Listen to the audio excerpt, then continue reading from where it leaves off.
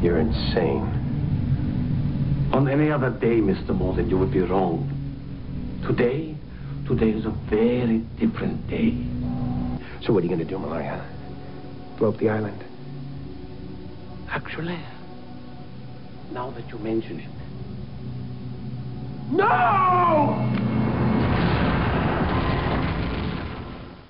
Morning, gentlemen. This is your wake-up call.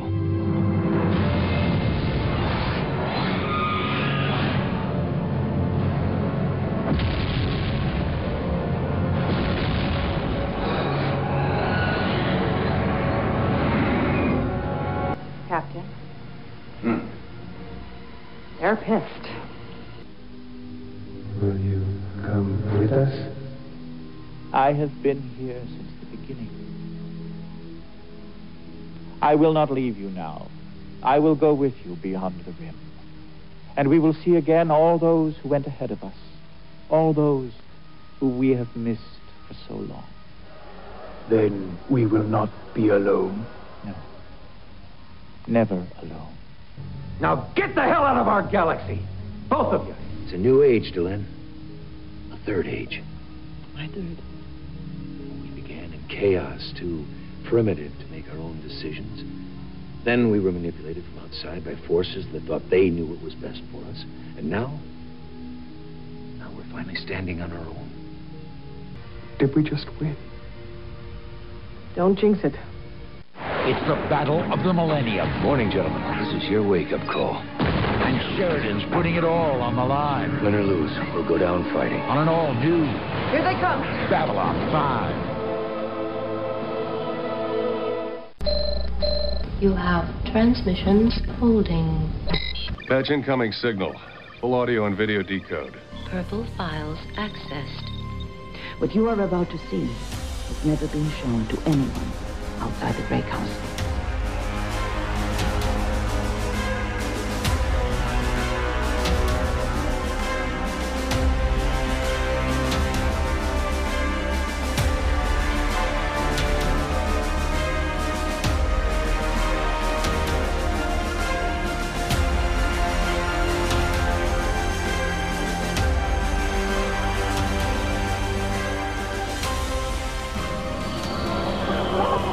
And so it begins.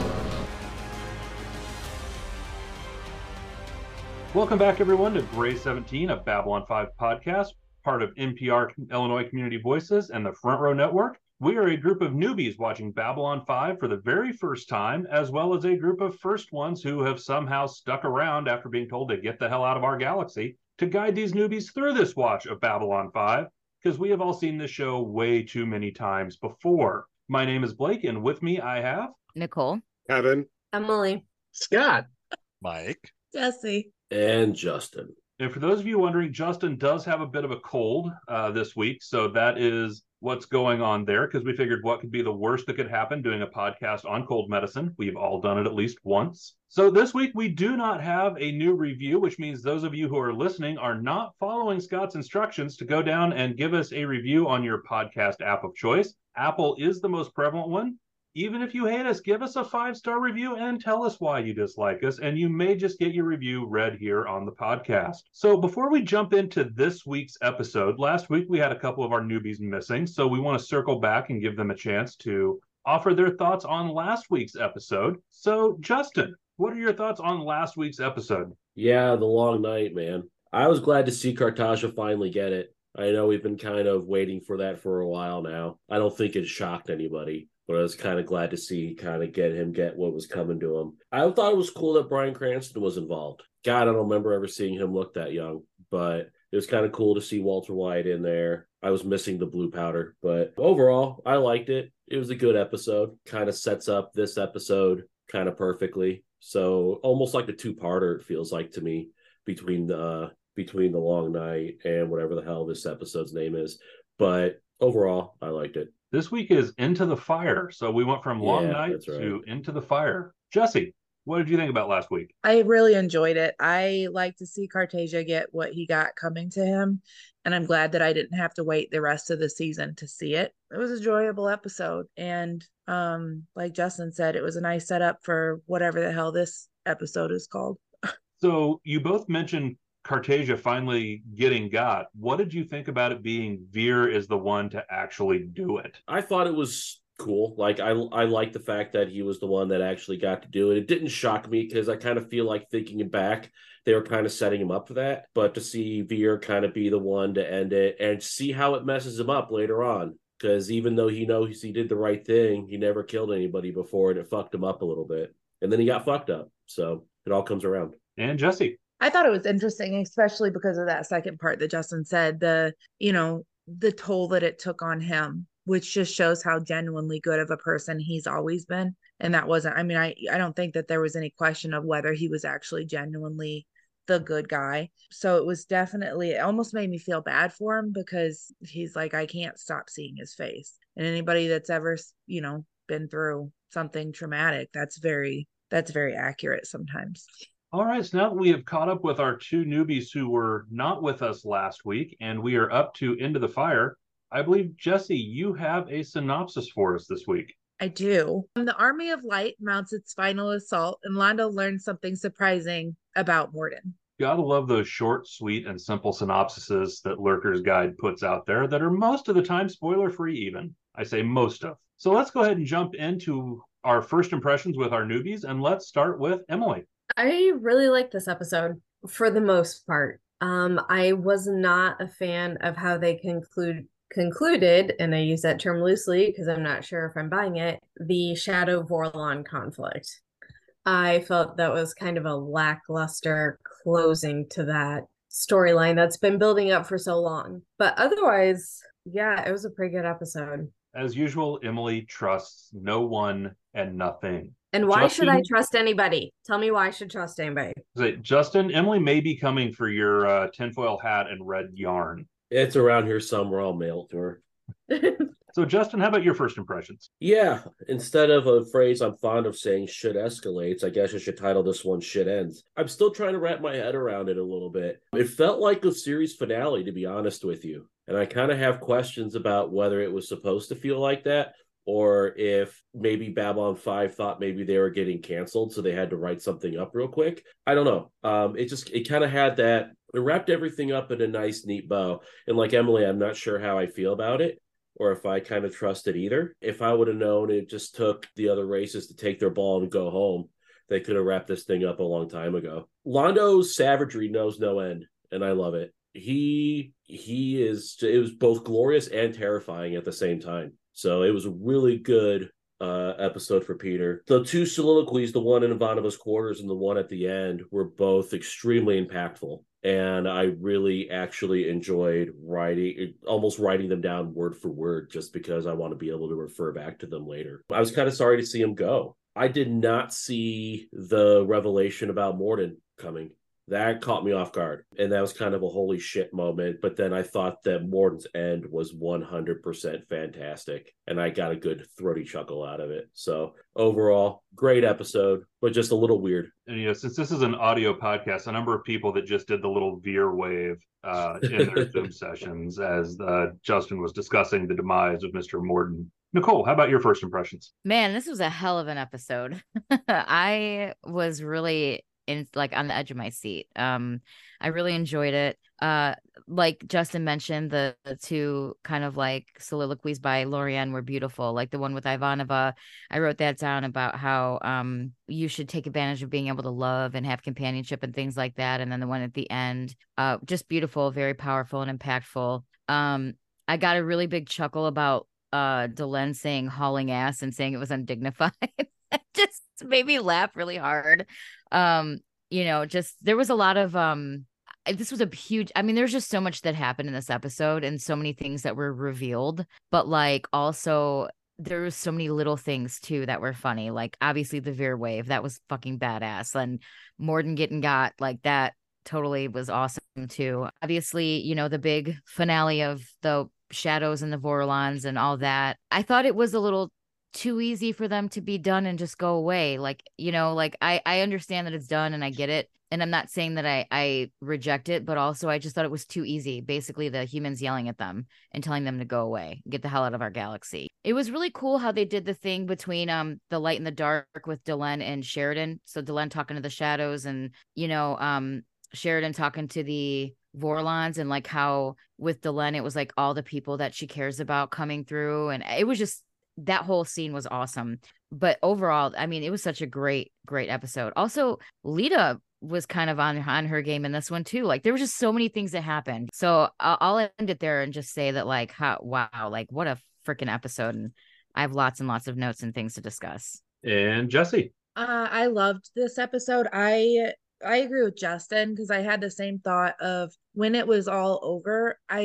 It started to bring up the next episode. It automatically plays into the next episode, and this is episode like 6 or Yeah, this is and I'm 6. like, how the hell are we only in the beginning of the season? This felt very final, so it was definitely interesting to see everything just kind of wrap up in something that we've been waiting for a really long time for. I agree with everything else everybody has said about how it felt very, very easy and very short. I mean, it was a great finale of that situation, but it was also seemed so easy. Like these guys have been killing each other for thousands and thousands of years, and maybe not that much. I don't know exactly the amount, but all of a sudden we're just going to talk it out, and everybody's going to go home and go on their own separate way. So it was beautiful, but at the same time I was like, would it really be that easy? So overall, I enjoyed the episode a lot. It was really cool to see. It's funny, all of our newbies all commented kind of with the what now and ending the 6 episodes in, and even 30 years ago was the same argument with people on the Usenets, and JMS even responded, this is exactly what he was going for. Where other shows would put something like this at the end of a season, and he basically said, yeah, we're funny like that. We did it at 6. So 30 years later, JMS is still getting the reaction that he was going for with this episode. So let's switch over to our first ones for their first thoughts on this episode, and let's start out with Mike. Yeah, overall, I like this episode. I do feel like it's a big feel-good episode in my mind. Like it has a lot of really satisfying finality to it, which, as everybody has pointed out, is super weird at episode 6 out of like 24 in the season. And I do have some issues with, the way that it all plays out in the end, but overall, I kind of like that they go to the, I don't want to call it hard sci-fi, but I like that they go to like the higher, more thought-provoking realm. It's not everybody shows up and shoots the shit out of one another and one side wins. It's something else. I appreciate that. It's very Doctor Who-y in my mind.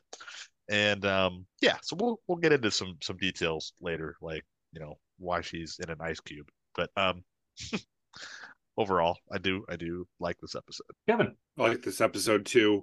One of the scenes in this that I think is spectacular is the scene after Londo finds out who actually killed Adira, and he's just insane with rage, and Peter put together a wonderful performance, and I really like how it was directed, because it's just a tornado around him, and you really see the fury that he's got.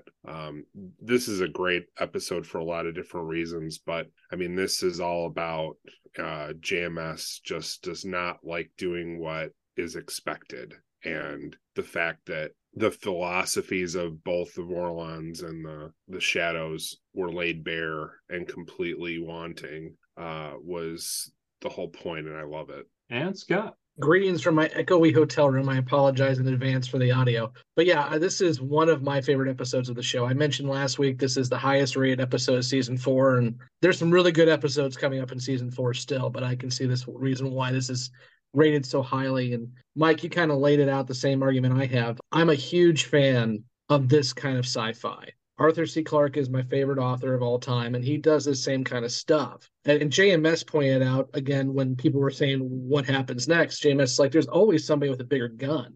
So guns don't end wars all the time. Sometimes it takes something else. And so I'm sure we'll get into more, so I won't get into too much detail on it yet, but I love how this ended. And I'm also the guy who likes the ending to Mass Effect 3. So read into that as you will, folks. But also I really do love the interactions with Veer and Londo on Centauri Prime. This is Londo and this is Peter Jurasik's one of his best performances. And actually, Kevin, you mentioned it's a really good director. Actually, the director did not want to do that in a one shot. That was JMS saying, we need to do this in a one shot. So JMS overruled the director on this one. And I'm glad he did. I agree. This is a great episode. I also really like how this concluded with the Shadow War. It was, I think, a great bit of writing and not your standard sci-fi piece where you've got two sides that just go slug it out. There was kind of a higher piece to it with moving beyond the rim and getting the Shadows and Vorlons to join the other first ones. And I do think that was a great resolution. And I also really enjoyed the pieces on Centauri Prime with Peter Jurusik as Londo, that bit in his room after finding out about Adira. But also that scene where they're on Centauri Prime and he's going, what's left of Centauri influence or of Shadow influence, and Veer just goes, you. And he breaks down and begs Veer to kill him to save the planet.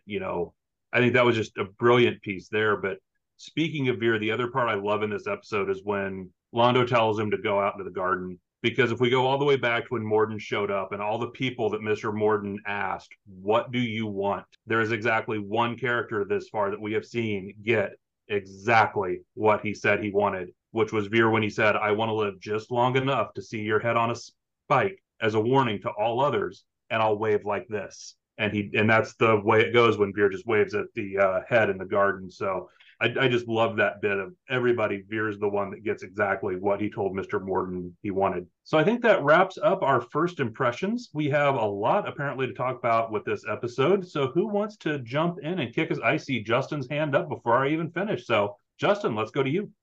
This doesn't have to specifically pertain to this episode, but it's probably going to generate some hate mail, but fuck it. Looking back over the whole breadth of the Shadow War now, since this started kind of kicking up in season 2, right? And going to now its conclusion in the early part of season 4. I had this thought when I was watching the episode and I don't know if JMS said anything about it, but this feels like another conflict that I remember about, with two big sides with questionable motives using smaller nations to fight out their proxy wars and making everyone choose sides. It's called the Cold War. And I just thought a lot of interesting analogies between kind of, if you think about the Vorlons as the United States and the Shadows as the Soviet Union, or the other way, however you want to view it. It didn't end the same way that ours did, but there are a lot of similarities between how this whole thing ended up playing out over time. And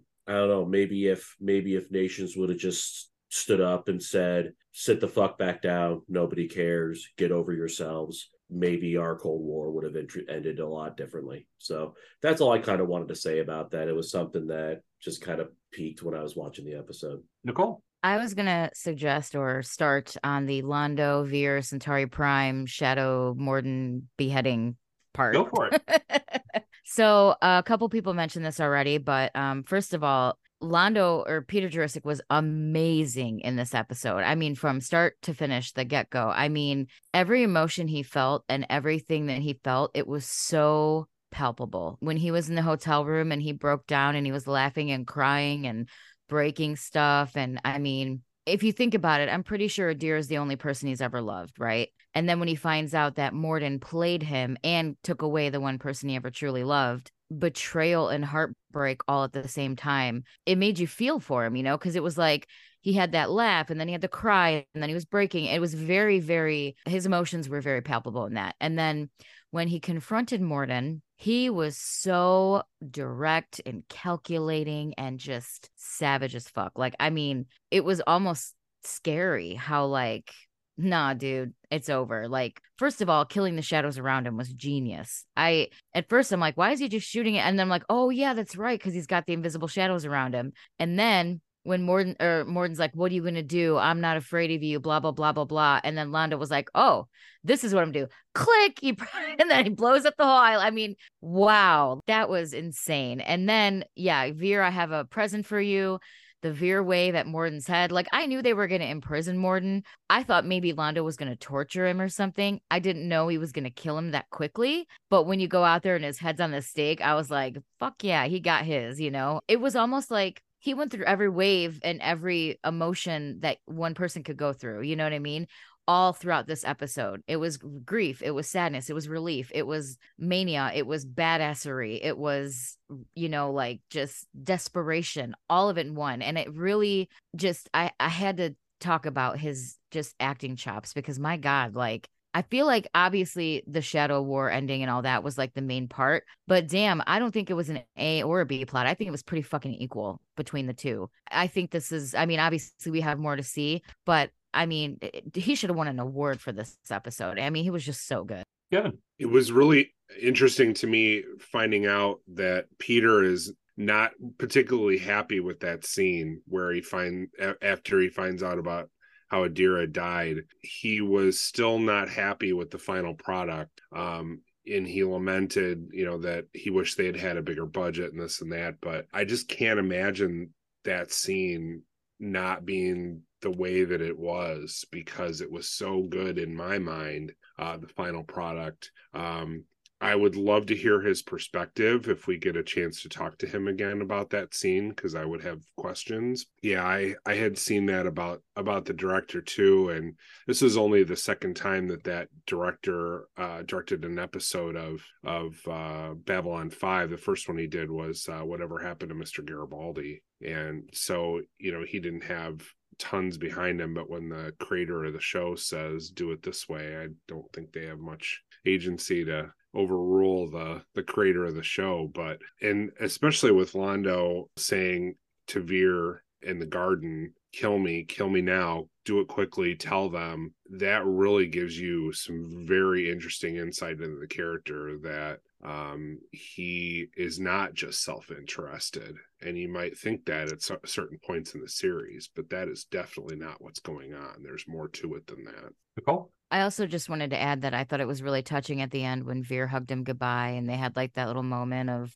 like mutual respect and admiration for each other, because even though like Veer doesn't agree with the things that Londo's done, and I think they truly care about each other. And I know Londo cares a lot about Veer based on the last episode, that discussion we had about how he's still got a good heart and all this stuff. But it was nice to see that embrace or whatever between them, because maybe Londo can realize he's not fully lost if somebody else cares about him, if that makes sense, because he's lost all his friends. If you think about it, Veer's the only one he's got left, and Veer gave him that like reassurance that he cares. So I just thought that was really sweet. Mike? Building on the theme that we kind of talked about last episode, and then the comment that I'm sorry, I forget who said it first about the fact that they were surprised Londo didn't torture Morden. I appreciated the way that all went down, because here we have an example yet again of Londo has made a lot of bad choices, and he has played his part willingly, being the bad guy for the cause that he chose to fight for, the cause of returning Centauri to greatness. But he reaffirmed to us as viewers, and that his character, he's not a monster. He hates Morden. He hates Morden real bad. He has every reason to, but he doesn't torture Morden. He kills him. He kills him, I assume, probably pretty quickly in a pretty calculated fashion. But he doesn't torture him, because again, Londo, for all the things that he is, he's not a monster. He's not Cartagia. Emily? Yeah, I do agree with Mike on that one. And he didn't just like kill Morden, put his head on a spike just for shits and giggles. It was one thing that Veer asked for. Whether or not Veer actually meant it, which I think he absolutely did. That's one of the few things he's asked for, and Londo could do it for him. Londo couldn't change his other behaviors, but this he could do.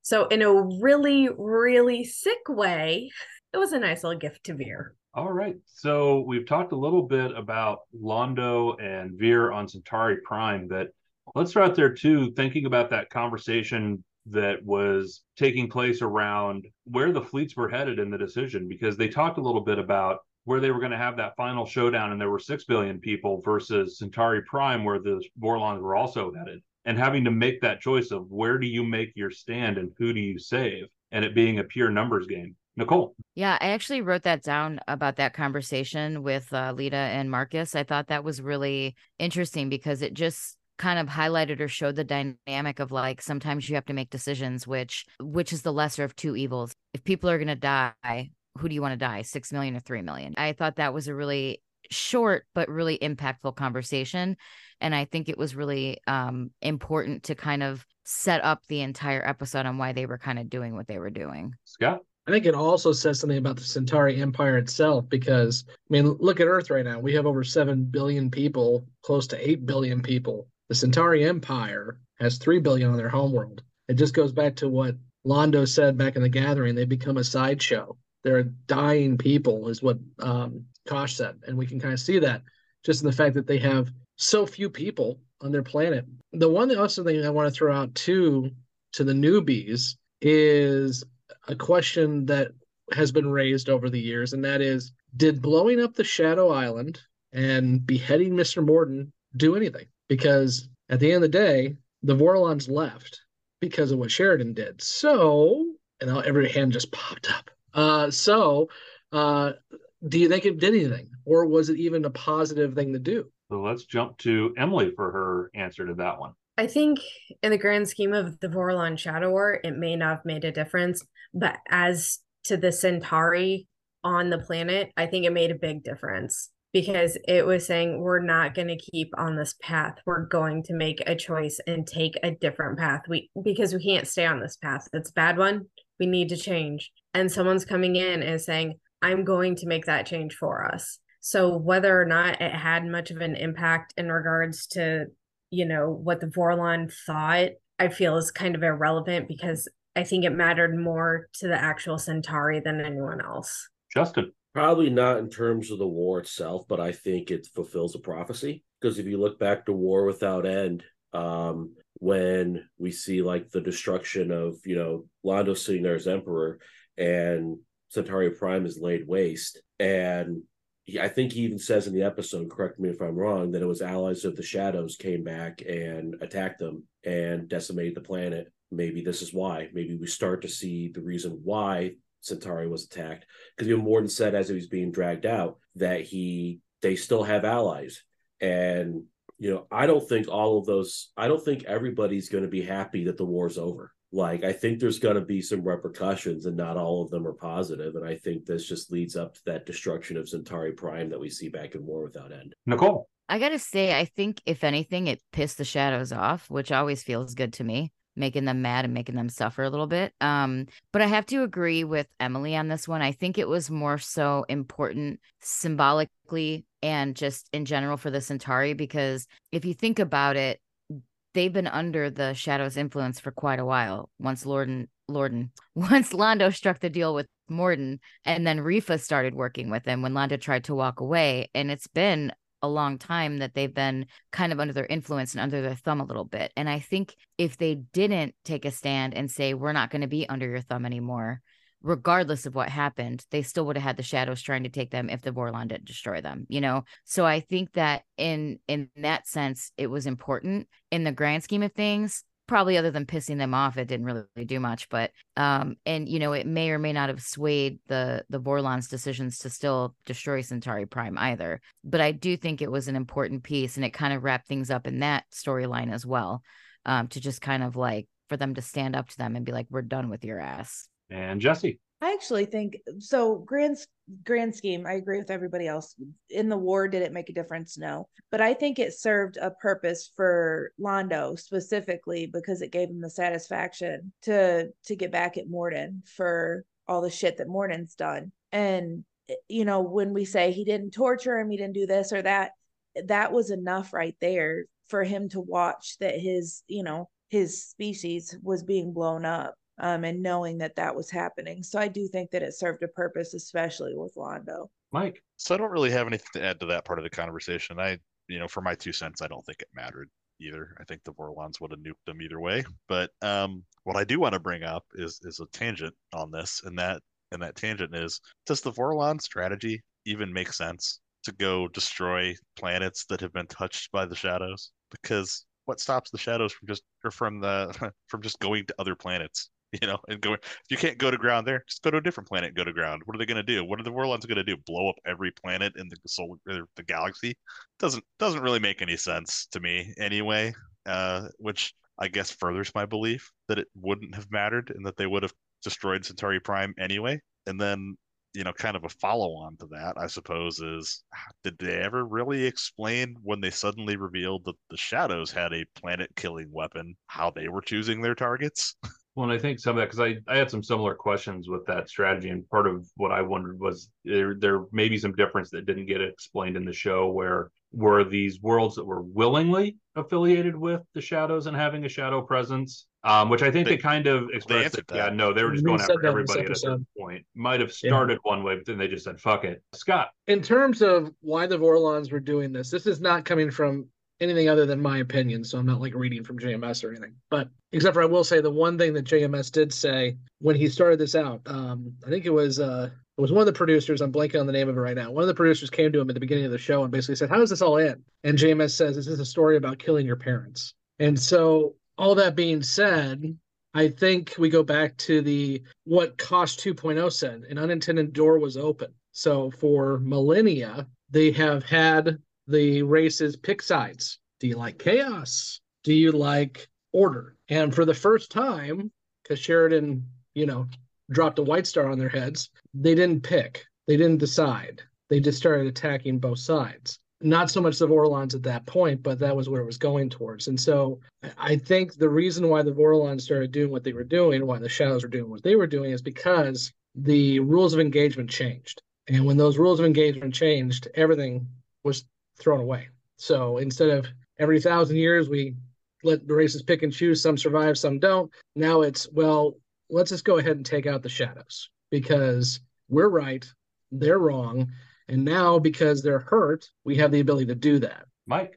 So that's an interesting point. Something you just said triggered in me there. So I had that same question about what exactly caused the rules of the engagement to change, because that was the implication about what had happened. The rules changed. Somebody violated the unspoken treaty between them, and so they decided to go balls to the wall at one another finally after all these millennia.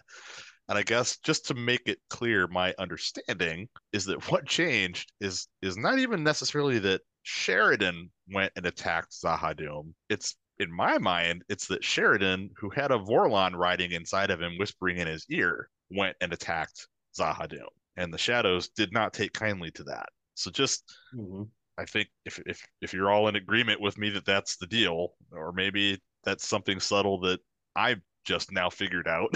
Part of that same Vorlon that was in Sheridan is the one who Sheridan implored to get involved and help them strike a victory against the Shadows to get the League working together in the first place. So Kosh 1.0, whether in his own form or even, part of with in Sheridan, could have well been the trigger of what changed, was when Kosh decided that things needed to change. That's where I was going with it. It's like, it's not even that it was Sheridan. It's really Kosh that broke the rules. And I'm not disagreeing with you guys, but it could have possibly had to do with Lorian as well. He had never been involved before. And the fact that he became involved could absolutely have something to do with it too. It's a fun question that won't have any particular answer other than people's views, but I'm just throwing out an alternative. I think your theory, Mike, is very good, but I'm just throwing out an alternative. Well, and remember what Kosh said to Sheridan when he started his training: "I'm teaching you how to fight giants." I think at that point, Kosh had decided one way or the other. And we've had this conversation. We had this conversation Beyond the Rim several episodes over the year that we've been doing this. When did Kosh, quote unquote, go native? And we don't know the answer, and it's never really come out. But by the time he started training Sheridan, he was, to Mike's point, changing the rules. See, I guess I don't know if I necessarily agree with that. Because, isn't that what the Vorlons have done? More subtlety? Or more subtly all along, is groom other races to go fight the Shadows when the time comes. Yeah, but he was doing more than grooming him. That's true. It's one thing to make telepaths to fight your war. It's another thing to say, hey, you're going to be the guy who does this. Yeah, I guess you could argue he took a more direct approach than they've probably ever done before, and that Sheridan kind of backed him into it. Kosh didn't want anything to do with Sinclair or Sheridan necessarily until they went knocking on his door. I see what you're saying there, and I'll stop talking because other people want to talk. But I think Kosh knew Sinclair as Valen. Okay, we know that. And then Kosh knew Sheridan as he joined up in the as captain. I don't think Sheridan did reach out to Kosh, but I think the idea here is that Kosh was being more actively engaged than what he should have been. So it's a little bit of both ways. Yeah, Sheridan is that kind of what they call him, a nexus individual or whatever. But at the end of the day, I think if Kosh would have just been like Kosh 2.0 and told him to buzz off, a lot of this wouldn't have happened. Justin. Is Kosh the man in the middle then? Oh God, here we go. No, seriously, like I just thought of this as you guys were talking, presenting kind of both your sides. Is if Kosh is the one that kind of created or presented this third option of how to end the cycle, how to break the cycle. It just was a question that popped in my head. Like maybe Kosh was supposed to be the man in the middle. What was the actual wording of that part of the prophecy? The man in the middle is looking for you. I think Kosh found him at that point. But I do love the fact that we can take one prophecy and continue to add to it every single time. I actually like that a lot. Yeah, Scott, your hilarious comment about, oh, here we go, it isn't because you disagree. I believe it's because we've had so many discussions on Beyond the Rim about this. Exactly. And it was like, here's another theory. Blake and I have been going at this for a while. Yeah. Blake and I have been going at this for a while, but it's always been, is it Lorian or is it Justin, as in Mark Twain? And now Justin's going to throw a whole curveball in there. This one prophecy has ignited 30 years of debate and bullshit on who the man in the middle is. Somewhere JMS is just laughing his ass off going, dumbasses. I'm sure. And we haven't even talked about the Londo prophecies this week. Emily brought it up last week, but we haven't talked about it this week. All right, who wants to jump in next with something out of this episode? As Scott just mentioned, we've got prophecies that we can dive into. There's space battles and other things. One thing to comment on, this was probably some of the best CGI that we've seen out of this show to date. And the work that Foundation Imaging did. And you can really start to see where Foundation has been upping their game. I think it was 114 VFX shots in this episode, which is astronomical for a television episode. Yeah, Blake, to that point too, it's not only is it more shots than what they've done, but because the technology has gotten better year after year, they can do these big blowout episodes earlier. When you look at season 1, season 2, and season 3, the big CGI episodes have been 1/3 to a half into the show because they needed that much time to render the graphics. Mm-hmm. Now they could do it in 6 episodes. So it's getting better and better. And I still say, if it wasn't for the investment into the graphics and CGI that shows like B5 were doing, especially with Foundation Imaging, some of the later season work in DS9, particularly around the Dominion War, some of the work in Voyager, Battlestar Galactica, never would have actually happened because all of that was built on what was put together here through Foundation. That was one of the things I wanted to mention because, GMS calls them propeller heads, the people that just can't not have a big battle to settle anything. And he said, look, there's got to be other ways that you can handle this in science fiction other than just ending it with a big battle. Otherwise, it gets kind of boring for anybody that wants something a little headier. And so that was the joke I was going to make. If you want to see the big battle, just go watch DS9. Not that DS9 isn't good, but it's a little bit different, and that's okay. Because there wasn't wormhole aliens that made the entire Dominion fleet disappear. Good point. The one thing I will say on the graphics, Blake, that you brought up as well is somebody, because there's always somebody on the internet, it's usually us, said, why was Kosh in his encounter suit instead of just the normal Kosh, like you had the normal Shadow? I wondered that too. JMS flat out said, we had 114 shots and we didn't have time to render a real Kosh. So that's what you got. Yeah, this was another one of those episodes they barely made the upload. Oh, sorry, Emily. Well, I mean, that's how they would recognize him. So it kind of makes sense. Yeah, that's also a valid point. Like, what would it otherwise be? A ball of glowing light? Ooh. Some tart frozen in ice. My homie. It was that Ed Wasser's voice as the Shadow. Sure I thought was. so. Yep. Yeah, that's what I thought too. Yeah. Unlike the guy in Garibaldi's cell, JMS actually confirmed this one. It was Ed Wasser. So who was the voice of the Vorlon then? Was it Patricia Tallman? Oh, okay. Well, because at one point there was a lady's voice. Oh, you mean in the ice? Yes. Yeah. Okay, sorry. I mean, the actual Kosh encounter suit was our normal Kosh. Right. But I was wondering who the voice, because I didn't see it in any of the IMDb or the readings about who that was, and I didn't think it sounded like Pat Tallman, but it could have been. I don't know. Yeah, Interesting question. It is interesting. On IMDb, R. Dwight Chamberlain is credited or uncredited, I should say. He's mentioned as uncredited as the voice of the Vorlon. But yeah, there is no mention of Ed Wasser playing the Shadow, and there's no mention of who the other actress was. Yeah, and Chamberlain was the voice. guy. Yeah, Chamberlain was the guy who did Kosh throughout the series as well too. Right.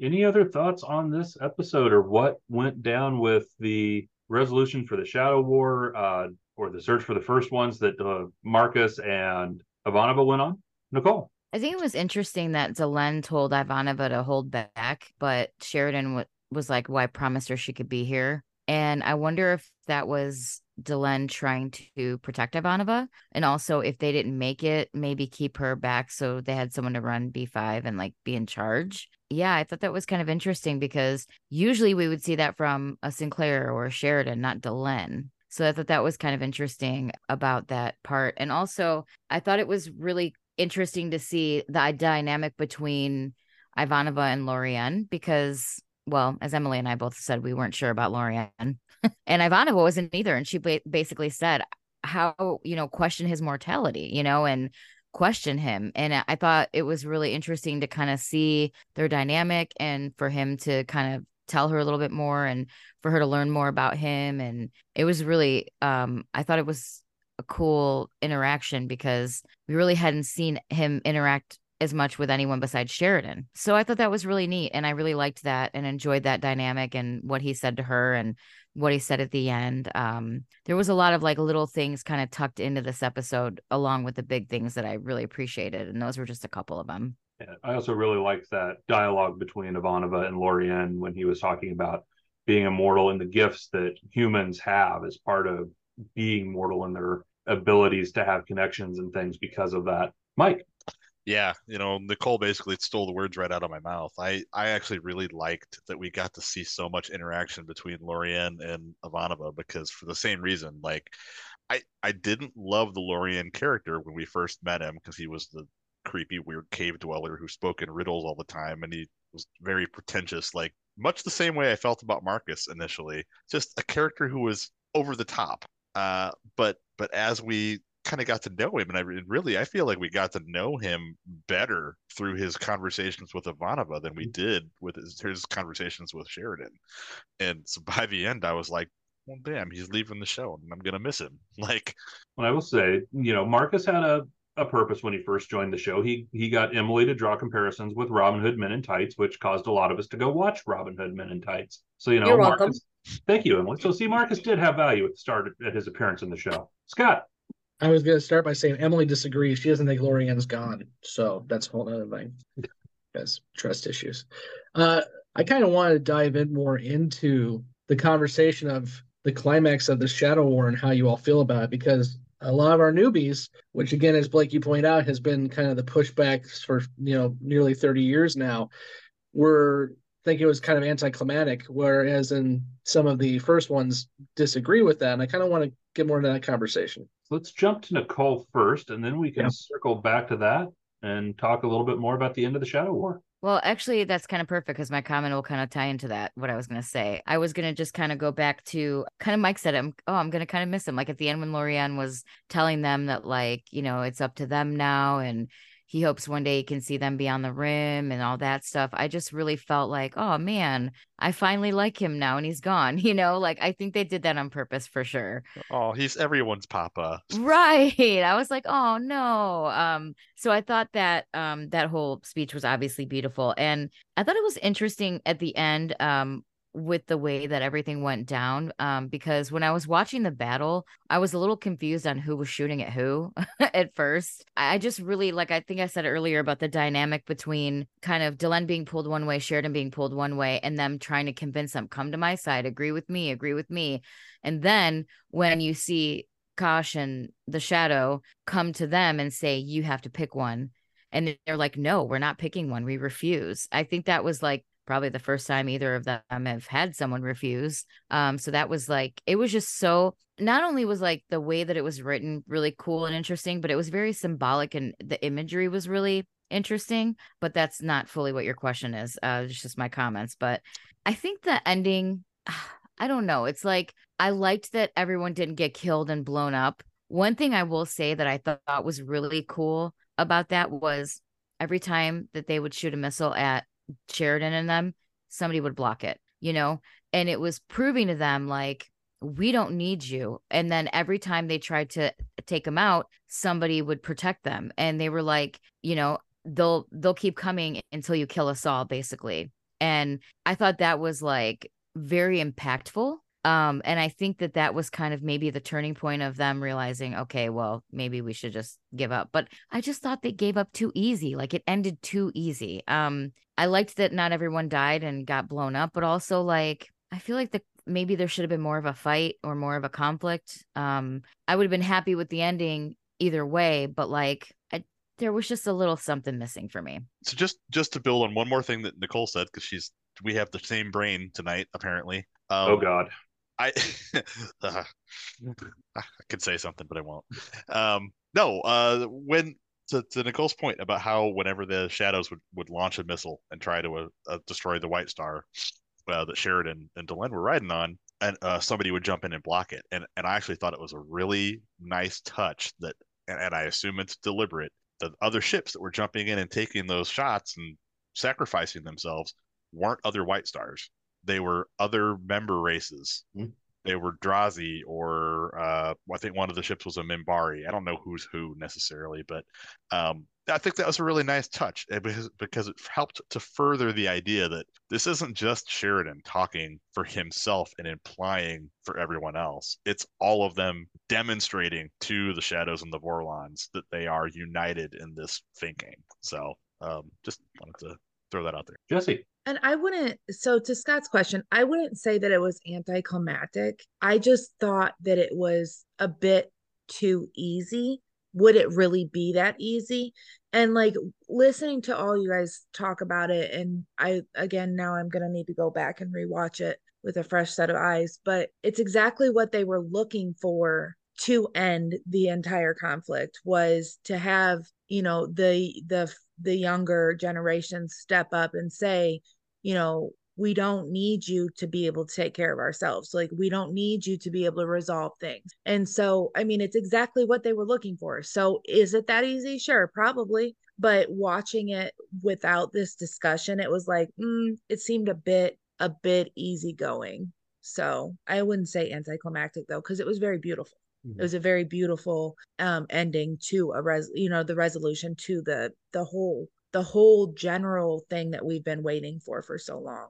Justin. Yeah, I guess I'm kind of in the same boat as Jesse now with this, because earlier on when I was like, oh, okay, that's it. Now hearing kind of the discussion and us talking about the motivations of everything, and now it actually makes a lot of sense that this would be the plan, quote unquote, the entire time between the Vorlons and the Shadows, was to finally find somebody who would stand up and say, fuck you to all the first ones, and then, okay, you know what, we've done our work, we're out of here, good luck, you know. And now they're going to maybe move on to another galaxy and destroy that one. Who knows? That might be our first fuck you of the season so far. I think so, yeah. And you still got one catchphrase. Yeah.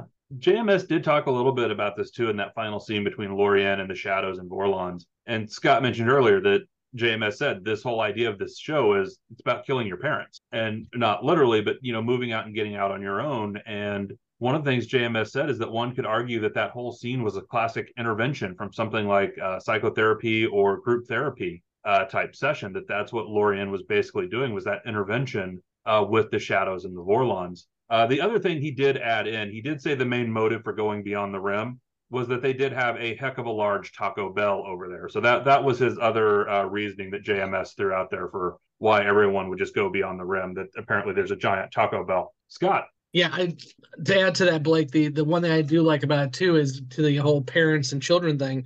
And Lorien points it out, just like the current races, whatever you want to call them, are the children of the Vorlon and Shadows. The Vorlon and Shadows are the children of Lorian's race. And when you hear Ed Wasser talking as a shadow, he's talking like a child. He's like, will you go with us? We won't be alone. So they've lost their way too. And I appreciate that. Emily. I don't believe the conflict is actually over. I mean, yeah, the Vorlon and the Shadows just went beyond the rim and they're like, okay, we're going to leave now, toodles poodles. And just because people now understand what they were doing, it doesn't mean they are going to accept it and change their behavior. You can provide people with all the information you want. It doesn't mean they're going to accept it and change their behavior. The seeds of the conflict are already there. Who hurt you? Flat earthers. People do their own research. I mean, to be fair, do we all believe that they just literally in that exact moment turned around and sped out of the galaxy and left all their shit behind without picking up like their collections and whatnot? That poor Shadowkeeper's like, where'd everyone go? I'm stuck in my ship. What's going on? No, I don't buy it. I don't think it's actually over. Somewhere Jack the Ripper is just rotting in an ice tube. Yeah, and if it is over, what are you gonna do for another season? You guys are, Emily, you just said it too. What are you going to do for another season? And Justin, you pointed out, you guys are forgetting one major plot line of this show. No, there's still Earth and Psychor fuckers going on. This entire show, none of you have said, what about Earth yet? I'm like, there's a little bit of a conflict remaining. I'm just saying. I said that a couple don't give a shit about Earth. Yeah, but it's not the conflict I care about. Yeah, this is actually... We had this conversation beyond the rim. Kevin brought it up. Mike has said this before. Myself, Kevin, and I think Blake too. I don't want to speak for Blake, but we enjoy more of the Civil War stuff. Mike is more of the galactic guy, so we'll see how Mike handles season 4 for the rest of the year. So I want to say one more thing before we completely jump ships, and maybe I don't know how we're going to throw this together because I see Jesse and Nicole have hands up too. But I guess the thing that I want to, where was I going with this? I literally just lost my train of thought, jumped the tracks. So remember what happened last time the thought train derailed on this show? There was a train. Hold on, train. Oh, okay. To the feeling that a lot of the newbies seem to have about this being too easy or being anticlimactic or whatever. I will say categorically, I kind of agree with you. Being a fan of Doctor Who, and as I mentioned before, and like I like the ending. I think the ending to this is super neat and tidy and satisfying, but it happens really fast. The thing that I think is really jarring is that we literally have escalated from Cold War to planet on planet violence, and within the span of a single episode we went from 100 to 0, like in a matter of moments. And I think that is the thing that is the most difficult to swallow, because while I can see Sheridan and their strategy of choosing a side ultimately being the victory, ultimately being the weapon that ends the war, it feels like it should take longer for the Vorlons and the Shadows to like accept that that's what's happening and that they have both lost. I guess that's my thinking. Well, and going back to what Justin said earlier too about an analogy to the Cold War between the U.S. and the Soviets, I don't know if it's necessarily fair to say that this was kind of a war in the background. I think at the start of it was more the proxy, where we saw the conflicts all along coming up with the Centauri acts of aggression around the different worlds around them, which was the Shadows manipulating the Centauri into those conflicts and helping them drive that. We've seen the conflict, Earth and their issues driven in large part by Psychor under Shadow influence. So there's been a lot of conflict that has been out in the open. I just think it's more recently that the actual players behind the scenes came to a head.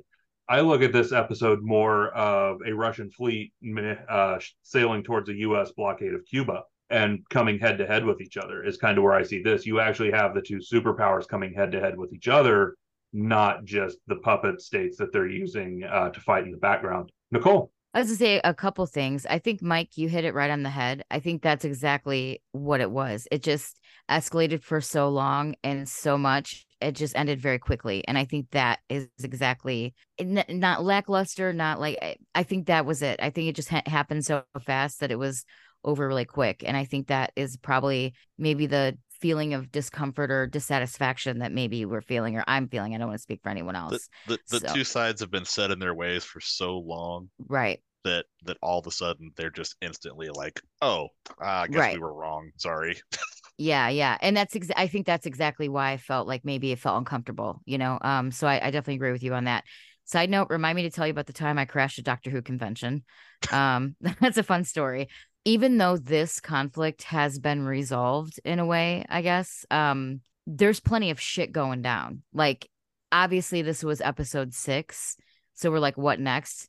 There's a whole shit show waiting for them after this. This was just one fire. There's plenty of other dumpsters that are on fire. And now I think if they would have tried to do that war and the Earth thing all at the same time, it would have been too much. I think now, all right, well, we focused on this storyline. Now we can move into this storyline. And I think that we're going to see shit escalate, as Justin would say, with Earth and all that now. So yeah, this fire may be out, but there's plenty of other dumpsters burning. And is Earth the bigger dumpster fire since this ended in 6 episodes and we still have 18 left? Yes, exactly. When is Earth not the bigger dumpster fire? We already know the answer. Yeah, pretty much, Earth, dumpster fire just goes hand in hand. Yeah. Jesse. It's also a little hard to believe that Earth would just chill out and wait for Babylon 5 to deal with this and then refocus their attention on their situation. Because I did have that thought when this was ending earlier. I was like, oh shit, like whatever happened to the Earth situation? Like we just broke free and then everybody was like, cool, peace out, we'll see you guys when we see it. So like we all know that that's not really how Earth works. So that was definitely a thought after the conclusion of this today. Scott? A couple final things and I'll stop making my argument that why this is perfect the way it ended. 2 things. To the point of the escalation happening, Blake, you already kind of mentioned it's been building for a while. The other thing I love about this, and Nicole brought it up already, is it wasn't just the humans. It wasn't, and maybe it was Mike too, it wasn't just the humans or Sheridan. It was the entire, what used to be called the League of Non-Aligned Worlds, coming together and saying, no, we're not going to do this anymore. And that's when they started, jumping in front of nukes. To that point as well. Do we rename them the League of BFFs? Yeah, pretty much. They're close now. But, like 4 episodes ago or 5 episodes ago, they had broken up completely. They went home because they were scared for their lives. So it's a nice arc of the entire races across the galaxy. And Mike threw me off on my second point. Sorry. Fuck. God damn it, Mike. Give me 1 second. I'll have it. It'll come back. I swear. Fuck. Maybe it won't. Right. And it's I gone. had another point. Okay. I broke Scott. You did.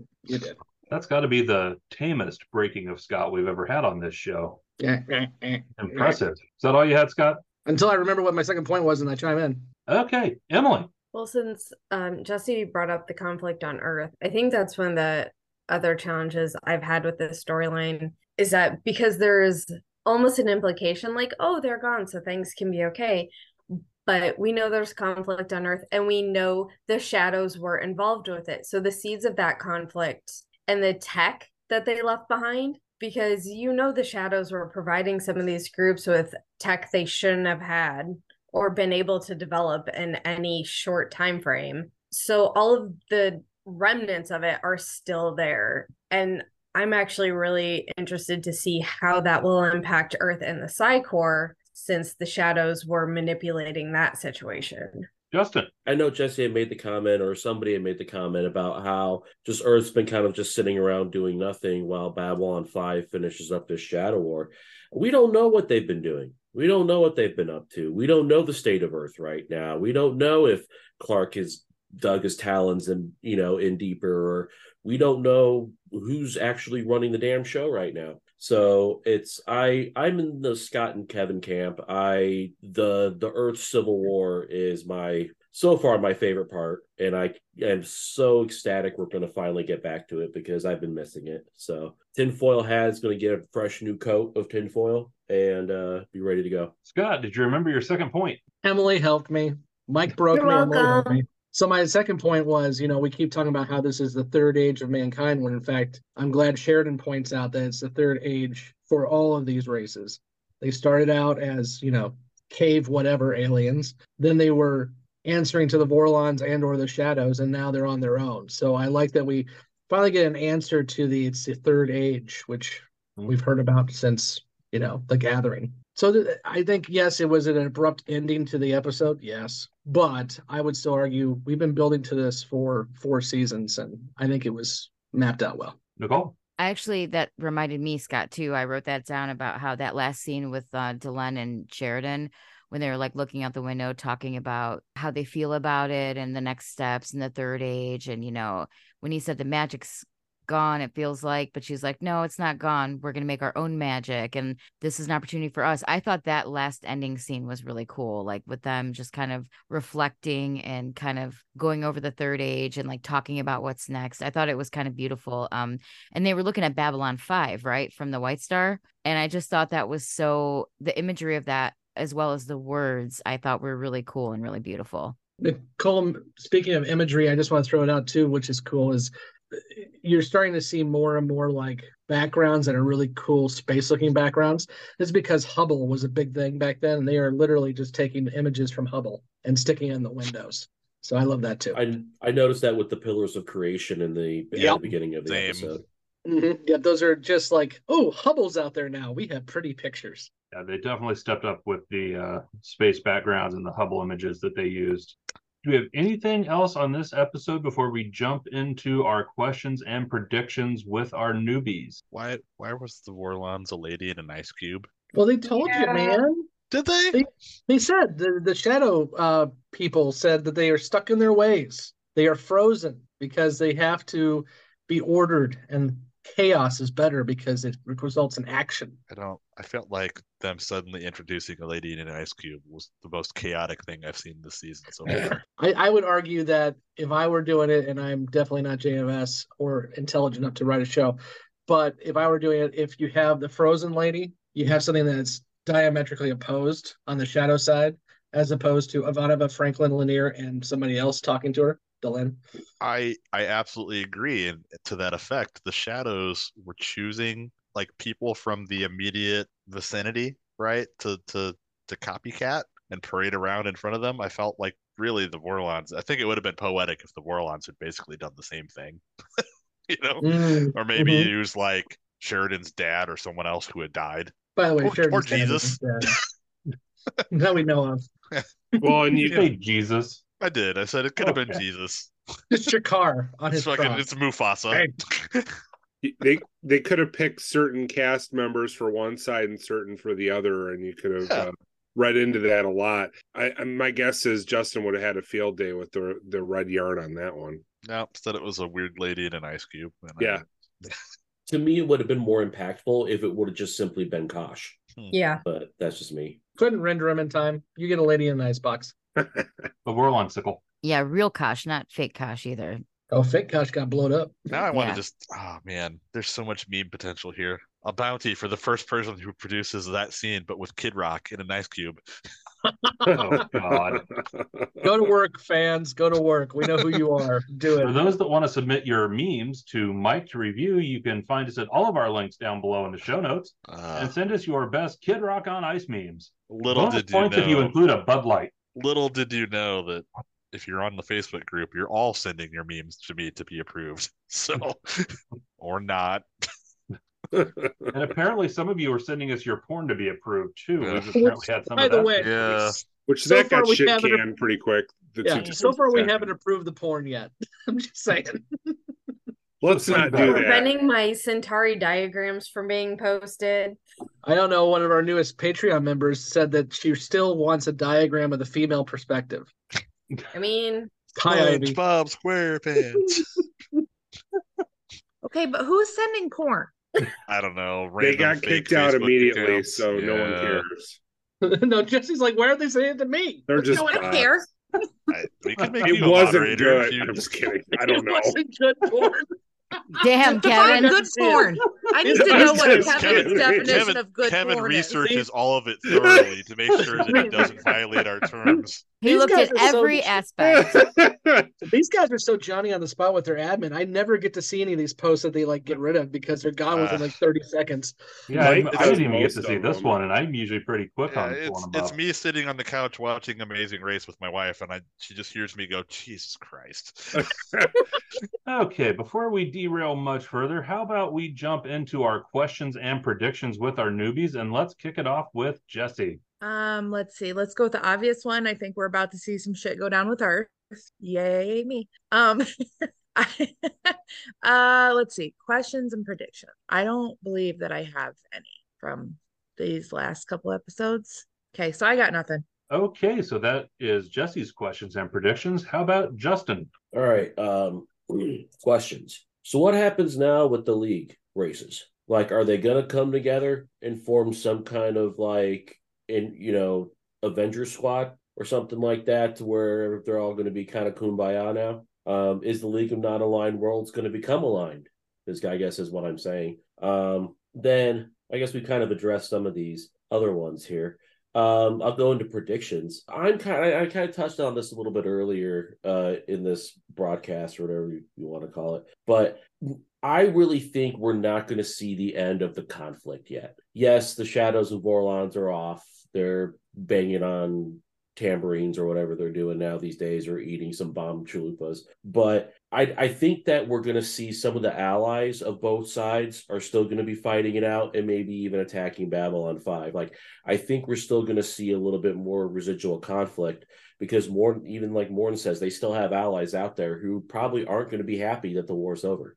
And maybe even people on the Vorlon side, maybe Earth's not going to be happy that the war's over. So I think there's just going to be a lot more darker repercussions from this whole thing. And then I'm going to channel my inner Nicole here, and I'm going to think that after Lorien's talk with Ivanova, I think her and Marcus are going to end up smashing soon at some point, because I think she's going to take his advice and start to open her heart and realize that Marcus has been there the whole time. That's pretty much what I've got for today. So there is our latest entry in the Gray 17 edition of Smash or Pass. We're going to have Ivanova and Marcus. Go over to Emily. I still want to know if the plan was Lorien's or Sheridan's to not take a side. I want to know if Sheridan was kind of manipulated into that. Yeah, I know, Scott, you're giving me a look like, really? Because no, that was me thumping my forehead like that. Yeah, I don't know. Something about just, as much as it seems like something Sheridan would do, something about feels weird because trust issues. I think we're talking more about Emily than we're talking about the show at this point. Would you like to sit on the couch and tell us more? Not tonight. Question: does this change the prophecy for Londo and Jakar at all? Because when Sheridan went to Zahadum and then came back, and they were opening this new door or whatever, I've been wondering how that will impact some of the prophecies going forward. And general prediction is, now that the Shadow and Vorlon are off, skipping together on rainbows or whatever in the fuck it is they're doing, we have to now focus back on Earth, Mars, the Psychor fuckery, and trying to mediate between Narn and Centauri, because it's not like that's just done. People are still angry and hostile and have feelings, very strong feelings, about what's been going on between them for however long it's been going on. So I feel like this, now that they don't have the distraction of the Vorlon and Shadows, it's all going to focus more on infighting amongst everybody. And Nicole. I really was reflecting a lot on this episode, so I don't know if I have many questions. We've talked about a lot of stuff that I wondered, but I would say really my biggest question is, I think Justin kind of hit on it, like with the League of Non-Aligned Worlds and all that. Like, now that this is the third age and it's up to them to teach the younger races, is there going to be one person in charge? Is this are they all going to start following Sheridan, or is there going to be a leader, or are they going to be just kind of each on their own doing their own thing, kind of guiding their younger races or whatever? And then prediction wise, I think that we're going to see things ramp up with Earth and all that fuckery. And I think that we're going to see that conflict start to come to a head and boil, because now that one fire's out, the other dumpster's burning. So I think the shit's going to hit the fan on that. Kind of one thing I wanted to build off of what Nicole said real quick is I think it's going to be hilarious if Bester just ends up showing up in a future episode. He's like, hey guys, I'm back to help, just like I said I would. And they're like, oh, yeah, by the way, it's over. You missed it. And then he asks, where's my wife or my baby mama? Yeah, she got blown up. Sorry, bro. Awkward. So, Mike, you said you had another conversation point that we missed. So let's circle back to that real quick before we throw the newbies out of the airlock. I wouldn't say we missed it, but I'm going to throw this out there. So this is going to be the second example in the series where we had a group just decide to fuck off out of the galaxy, like just out of nowhere. We had the Techno Mages do it before, and now these guys do it. And I guess the question this time is, we just had Vorlons and Shadows cruising around the galaxy, destroying whole races, murdering billions upon billions of people. And they all just leave. And like, does nobody feel like maybe they should have paid for their crimes? Yeah. Where's a war crimes tribunal? My thought on that, I completely agree with you, Mike. But as Sheridan even puts on this episode, they can't win against them. So how do you bring two races that can literally destroy planets to a trial and say, you have to deal with justice? No, we don't. I suppose my question, my point in raising it is less about the logistics of how would you even actually do it, and more just how does everybody feel about that notion that these guys like played God with everybody for a super long time, very directly murdered tons of people just recently, and then we're just like, we're good. Never mind, guys. Yeah. Jesse. I would think that there would be like a brief temporary general consensus that they're just gone, that they're no longer going to be doing that anymore. So I don't know as far as like, how do you, like you said, it's not logistically, because like, how do you actually make them? But like, I think a lot of people would just be like, well, thank God it's not happening anymore. I'm not sure. Nicole. Yeah, I think in all reality, yeah, they should pay for what they've done and they should have some sort of justice for their actions. But in all reality, they can literally take people out in a snap of a finger. So it would be very hard. I think somebody said this already, to kind of bring them to trial and make them pay. So they just piece the fuck out. And you know what? I think at this point, yeah, they did a lot and they've done a lot of shitty things, but good riddance, just be gone and be done. Like, everyone's sick of their bullshit, ready to move on. At this point, it would be just beating a dead horse. Emily. I think that was part of like the feeling of disappointment with this is that they get to just skip on off to another galaxy and and like, what are they gonna do? The same thing? Are they gonna change their ways? It's hard to accept that they get to go on living their happy little Vorlon Shadow lives and everyone is left to clean up the mess, and they're not going to help clean up the mess they created. And Justin. I mean, I guess to me, just the whole exercise feels pointless of like trying to bring them to any kind of sort of justice whatsoever, because how are you going to enforce it? I mean, really, them leaving is a sense of justice. In my opinion, a lot of civilizations, if somebody does something really bad, they're not always put to trial or put to death. They're exiled. And that's pretty much what just happened. So you're saying Beyond the Rim is Argentina? Kind of. Yeah. I mean, I'm not going to continue on with the thoughts that are in my head about that. Yeah, but that is... I'm just going to say that I think kind of them being exiled and never to be seen or heard from again, hopefully, is kind of a sense of justice in itself for me. Yeah, the galaxy doesn't get a Nuremberg. We do have that one listener from Argentina too that is a big fan of Jesse. So hi to that one listener we have in Argentina. She's still not in the kitchen. Sorry. Actually, that may have been a different person. There's two people out there, I think. Hi. They are. Well, they might be. Who knows? This motherfucker has made like 8 different accounts to talk shit about me. So hey, if you're out there, you can still go fuck yourself. Argentina one was the one who said you get paid too much, right? Yes. Yes. Yeah. As a female, you get paid too much. And he was mad that I had an opinion, and he was mad that I didn't just absolutely start out loving B5, and how dare I have an opinion? Well, it's okay. Somebody else just started watching us and called you a broad a few weeks ago. So Yikes. It continues. Fuck gatekeeping bullshit. Like, go fucking find another hobby. God damn. To be clear, we have literally thousands of people who listen, and only about 3 or 4 assholes. Agreed. And that's which is amazing. Yeah. Or Absolutely. a lot of you are keeping quiet, and that's good too. Keep your assholeness to yourself. It is amazing. Mike's got a point. It is amazing that we have so many people out there that listen to us and are not complete and total dickheads. Like, I expected a lot more of it, and for it to only be a couple people here and there, that's, I mean, whatever. I know that they will never say it to my face, so It says a lot about the B5 community. Yeah. I think. I was going to make a joke. It could be worse. It could be Star Wars fans. Right. So, there it is.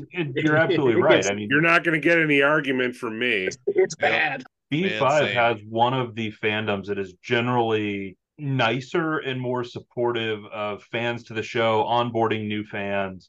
Yeah. And generally being a community for discussion, with a lot less of the divisiveness that exists in other fan communities. Particularly thinking Star Wars is one, the Star Trek fan community, even Doctor Who has gotten. Oh yeah, let me say, you want to see some cesspool of the internet? Go look up the Doctor Who reviews from the first special that came out a few days ago. Yeah. Oh my God. Yeah. Doctor Who has a trans character now, kids. Everyone buckle up. Well, could it be said that that it has to do with B5's relative shortness compared to those other franchises? Has Star Wars lived long enough to see itself become the villain? Very good. I'm kind of serious about this. Well, the thing about Star Wars is it's definitely more for propeller heads than it is about philosophy. And so, there's times when I want to see that, and there's times when I don't. And the times that I don't, I watch B5 or I watch Star Trek. But Star Trek's even gotten some bad fandom going on. Oh, absolutely.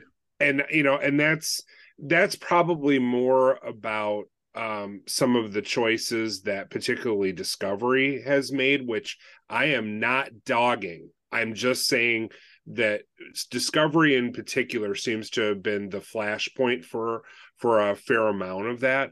But I like what Star Trek has become for lion's share of it. And Star Wars is just less heady than other sci-fi fandoms that we're talking about. And that's okay. But it does mean that you're going to have a little bit more of a cesspool going on. So I think that wraps our discussion of this week's episode. One last little production note I will leave you with. I believe most of us are watching this on streaming, so it would have been corrected on the streaming versions. But when this episode first aired in the US, they actually had a small oopsie on it. And when they rolled the end credits, they accidentally put the season 3 music on the end credits instead of the season 4 music on the end credits of this episode. So I think we've all got it fixed. But for those that watched this when it first aired, you were probably scratching your head going, wait a minute, they changed the music back? I think my DVD is the old music. Yeah, the DVD still has the season 3. Yeah, I thought that kind of caught me off guard. Yeah, you your guys DVD actually is watch the end credits of anything. You can't skip them like you do in we can't skip Marvel. them like you do on streaming. Okay. Yeah, Justin, your DVD. This is important too, since the Blu-rays come out like next week. Your DVD is a copy of a copy of a copy. Oh, I know. There are some scenes, I have the same in this DVDs. episode. Right. I have them. There's some scenes that are like extremely blurry. Yeah. On this episode. Those The DVDs scene are in based particular with Delenn and the evil Delenn looked terrible on DVD to the point where I went on to streaming to see if it was better, and it was. Yeah. So what it is the DVDs are based off the PAL recordings that were sent to Europe that were recorded from the master tape. So that's one copy. Then the PALs were converted to Laserdisc, copy number 2, and then the Laserdisc were converted to DVD, copy number 3. It's like multiplicity, man. They keep getting dumber as you keep going. I was gonna say that. God damn it, Mike, you and I, man. It's like when you get to a copy of a copy of a copy, they're not always as sharp. Go watch Harold Ramis and Michael Keaton's masterpiece Multiplicity. I love Multiplicity. This is a great movie. But the Blu-rays So come out this- next week. Check them out. So this has been our discussion of season 4, episode Into the Fire. If you'd like to leave us a review, make sure to click all the links down below. We also know about half of you that are listening have not liked our page, so go ahead and give us a like. And if you're feeling generous, go ahead and hop into your reviewer app of choice and leave us a review and let us know exactly what you think of us. But please leave us 5 stars with your thoughts. It will greatly help out the show. And let us have a chance at reading your thoughts here on Gray 17. We will be back next week with more, and Scott has his hand up. So, Scott. Sorry, Blake. I had one thing I was going to mention. I forgot. So, guys, including all our reviews of just the general episodes and our bonus episodes, this right here is episode 100 of the Gray 17 podcast. Wow. So congrats to And all we of you. didn't do anything special. Woo! 100 episodes. Well, we are recording it on my birthday. I'm just saying that's pretty There you special. I was gonna say we did something special. We're all here. If this was the old TV True. landscape, We we could showed be up. syndicated. Yeah, we made it. Oh, is that a Kanye quote? Like the all motherfuckers should be happy that I showed up for this fake ass shit. All right, I'm going to bed. Night. All right. Holy Hang on, shit, we John talked about Delancey this. was Don't- in don't multiple. Oh, my forget. bad. Sorry. Bye. Okay. So if you want to Okay. leave us a review, go ahead and do that. We do love those 5-star reviews. Even if you're Jesse's fan from Argentina, go ahead and leave us an updated review, and we will have Jesse read it personally for you on a future episode. You won't want to miss that. Then you can ride a plywood surfboard up my ass. Okay, then. Kind of like what I And said, on- that we were talking more about what Emily likes and does more than the show. Mike, I think we learned more about you right there than we needed to. That is a Trent Reznor quote that I read earlier today, and I laughed my ass off at. Yeah. So there you go. And also, me and Mike are sharing a brain tonight, so that means that was in my brain apparently, and I'm traumatized. But also, I love Trent Reznor too, so I feel you There on you that. go. Do you Wouldn't also like wooden fiberglass hurt supports more? up your ass? No, I do not. I don't like anything up my ass, but I do love Trent Reznor. Jesse is going to kill us all at this point. I have been Blake, and with me tonight has been Nicole. Kevin. Emily. Scott. Mike. Jesse. And Justin. And what happens to the Rangers now? Now all you newbies Bye. get the fuck out. Damn Bye. it, Mike. Good night. Poor Blake. Blake is really trying to end this. All right, Bye. bye, Before Jesse everybody. I'm ends going to me. bed. All right, Jesse's gonna pee, or Kevin has to pee. Jesse's gonna leave. I have to pee. Thank you for listening to Gray 17, a Babylon 5 podcast. You can find all the places to listen to and watch this podcast at anchor.fm/Gray17podcast or youtube.com at Gray17podcast. We want to hear from you, so join the conversation at Facebook, Twitter, Instagram, YouTube, or Patreon. Be sure to subscribe and leave a review where you are listening to or watching this podcast. Gray 17 is not affiliated with, and the podcast has not been prepared, approved, or licensed by Warner Brothers or any other owners of the Babylon 5 copyright. All clips included in this podcast are the intellectual property of the respective copyright holders. They are included here for purpose of review, and no infringement is intended. The opening and closing themes are available from Falling Matter on YouTube. And what's out there? The rim, And beyond that? the truth.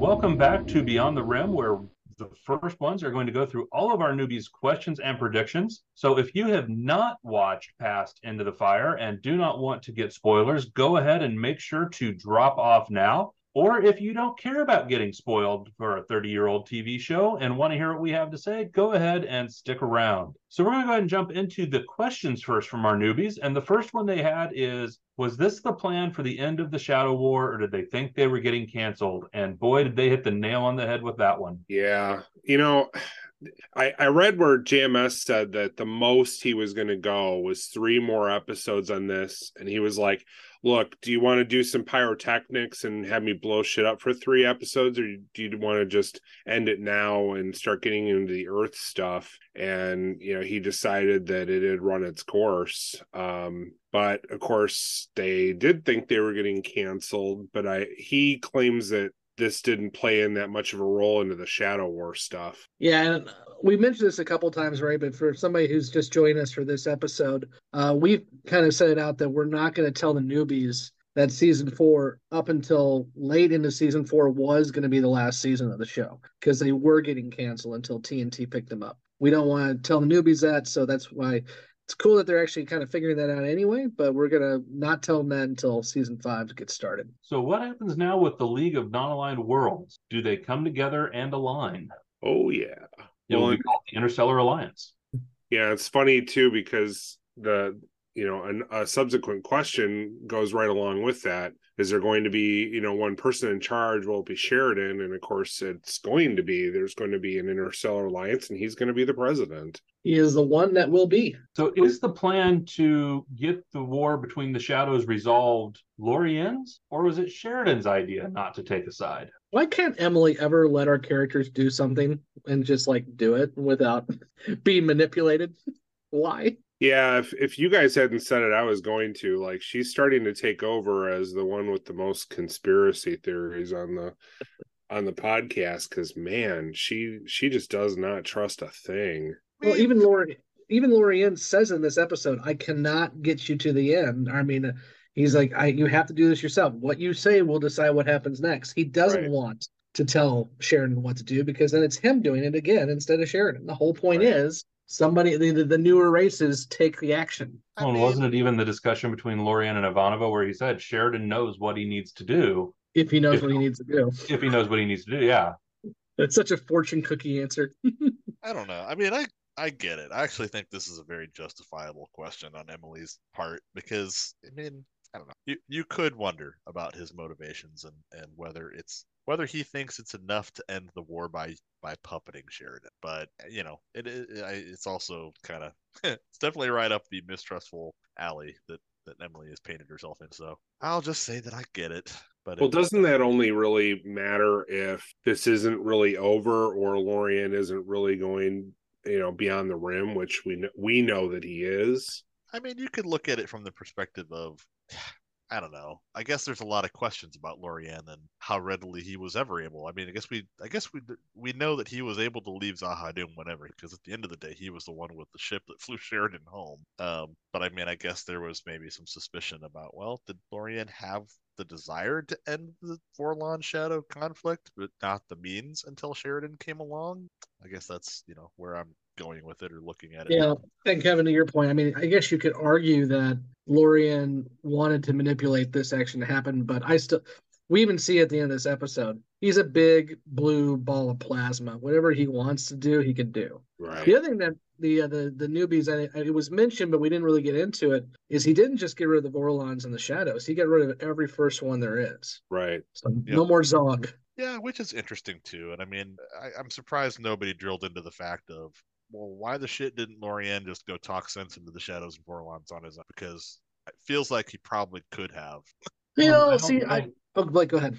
I don't think Lorien could have ended it on his own. I mean, he even said, I can't help you here. Until all of the races that were left stood together and said, we're not going to do this, it didn't matter what Lorien said at that point. You had to have all the rest of the races come together and say, we're not going to play this game. We're not going to take part in this. We're out, before the other two would even come close to listening to Lorien saying, come with us. Let's all go beyond the rim and be with the first ones. Yeah, the Shadows and the Vorlons had to see that, they had no agency left that mattered to anybody that was still there. And so, they had to see that for themselves. Lorien wasn't going to be able to show that to them. So I guess I'll double down on the statement of, why the newbies felt this was somewhat unsatisfying is that it does then seem still, unrealistic that they came to the table and accepted that answer so without a long drawn out, refusal to accept the truth of what was happening. Yeah, but see, again, I mean, I get that. I completely get it. But what's it going to be? Another episode of Pew Pew? Oh, That's I all get it would have been. I totally get it. And I don't know. I almost wanted to draw a parallel between this and how Game of Thrones ended because Oh Christ. I think I will still say that the end of Game of Thrones was logical, and all the things that happened everybody should have seen coming for a long time, but it happened so quickly that it pissed everyone off and it felt weird. And I think that's a little bit of what happened here too. But can we get behind giving the little kid the throne? It was a bullshit idea. Can we get behind that at least? Okay, maybe not. But I guess to your point, there's this weird balance between, do you draw this out longer with no real point other than to make it believe for everybody? Do you show the same thing where everything is just kind of in a weird stagnant state for a couple episodes before finally you go, okay, we can end it now, or do you just get it over? And I get it. I think it was more of a production decision almost. Yeah. Well, and I mean, to Kevin's point, it took all the races. I mentioned the Londo thing, and I'll get more into it when we get to predictions, but I do like the fact that even Centauri Prime rejected the Shadows. Yeah. So the Shadows had nobody. Well, they have the Drock. I was going to say, because Blake made a point of saying that all of the remaining races, I guess maybe you were talking about all of the first ones because it was all of the first ones. But yeah, obviously not everybody agreed with the future Interstellar Alliance. We have the Drock, and obviously there were no human battleships there. All right, we ready to move over to predictions? Let's do it. I have a question. Okay. So is there any daylight between the Vorlons and the Shadows? Or are they equally bad?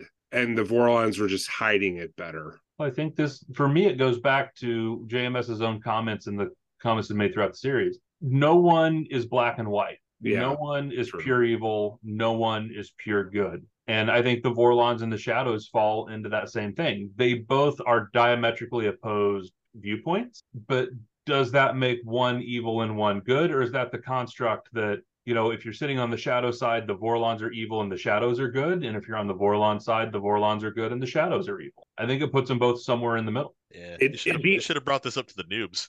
I should have, and maybe we will. But it'd be hard for me to see the Shadows as anything but pretty fucking evil. Yeah, but I mean, even the Shadows make their own argument that 1,000 years ago, the Minbari weren't much, and now they're the strongest of the new races. Yeah, and that's because I didn't catch that. They went through the war. Now, is it good to force people to evolve through war? No, but their actions did have quote unquote positive results. Yeah. Well, there's that, and I guess you could also state that while our viewpoint might not be in alignment with the Shadows' tactics, both sides pretty wantonly didn't give a shit about how many people they killed in the process of getting what they wanted, of playing their side. I mean, I think the Vorlons were just as detached and uncaring about what races lived and died as the Shadows were. Mm-hmm. So it's hard to say that one side was actually worse than the other. It's just how they put the optics on it. One played out in the open and one didn't. Or rather, one played out in the open but hid their actions from everybody. It's interesting, but the only point I'll make about that is that the Vorlons did put slight emphasis on other races, particularly the humans and the Minbari, in saying that the Centauri and the Narn were already dead races, so it seemed like they had given up on them. But you're not so sure about the Minbari and the humans, since they were actively working with the Minbari and certainly had some sort of a soft spot for the humans, at least a couple of them. And I wonder if we would feel differently about the Shadows if they had also, from episode 1, had a representative that creepily stalked around Babylon 5 and occasionally showed up to meetings when they felt like it. True that. Because in the end, they both did their shenanigans in the Shadows where nobody knew what they were doing, but one of them entirely hid themselves from the public eye while the other paraded around mysteriously, ominously hovering over everybody. It's a really good point. Yeah, and the Shadows would make that argument too. The Vorlons are hypocrites. They're doing the exact same thing. And you can almost argue, and again, both of them were in the wrong, but you could almost argue that the Vorlons were worse because the Vorlons actually manipulated DNA of races to do their bidding. They made telepaths to be weapons. Yeah. Well, I mean, it's the same thing, like you said. One side pushed evolution through conflict, and the other just directly went in and manipulated DNA. Yeah, Potentially to the same result. And if not for Kosh, I wouldn't even be having this conversation. So, and it's clear that none of the other Vorlons agreed with anything about his viewpoints towards the end. So it's pretty clear that they're not any better. Well, I don't know if it's worth mentioning, but just to point out, it's not entirely just about Kosh, because we do know that the Vorlons, somebody had contact with other races directly besides just Kosh. True. Their ambassador on B5. Like, we had heard that, Vorlons got pissed and contacted Earth directly at one point. So they were and we knew that they talked to the Minbari too. So we know that the Vorlons at least had more of a public presence in the galaxy. Ulkosh was the ambassador to Minbar before he moved to Babylon 5, because we saw him in War Without End. The last thing I want to throw in here too is JMS kind of brought this up into our conversation about when did Kosh go native. He brought it up when discussing this episode, saying sooner or later he wanted to maybe write a book about it, and he never did. But he believes that Kosh decided to break the cycle over the course of a long period of time, and he did say that it had something to do with his interactions with Valen, whether that's Sinclair or Valen. So Kosh has been thinking about breaking this cycle for 1,000 years, one way or the other. Okay, so are we ready to jump over to our predictions? So our first prediction is that not everyone is happy with the way this ended, and that is going to be what leads to the damage on Centauri Prime, as we saw in War Without End. Justin, God damn it, quit watching the show. Well, and I tried to kind of drag them a little bit too towards the prophecy thing, and no one really latched on. But I mean, it's all in there. When we watched War Without End, Londo said that because he helped to defeat the Shadows, it led to Centauri Prime being in flames and him having a keeper. Yep. And the prophecy, and I know there's debate on this one too, is don't kill the person who's already dead. And I still say that's Morden. And my whole point there is, if he hadn't blown up the shadow ships and killed Morden, the Shadows still would have left because of what Sheridan did. And then there wouldn't be a revenge plot out against the Centauri, because they wouldn't have done anything against the Shadows. Yep. I do 100% agree with that assessment. I mean, it's a little bit of an open question. What would have happened specifically with Morden if when the Shadows bugged out? What happens? Does the Shadow crawl out of his skin and leave? It all kind of comes back to the question of what is the nature of Morden. But I see your point totally. Like, it could well have been that Morden was just left alive and behind and could have protected Centauri from the Drakh. I kind of like the idea of Morden losing his shadow buddies and becoming a Walmart greeter, because that's all he's good at.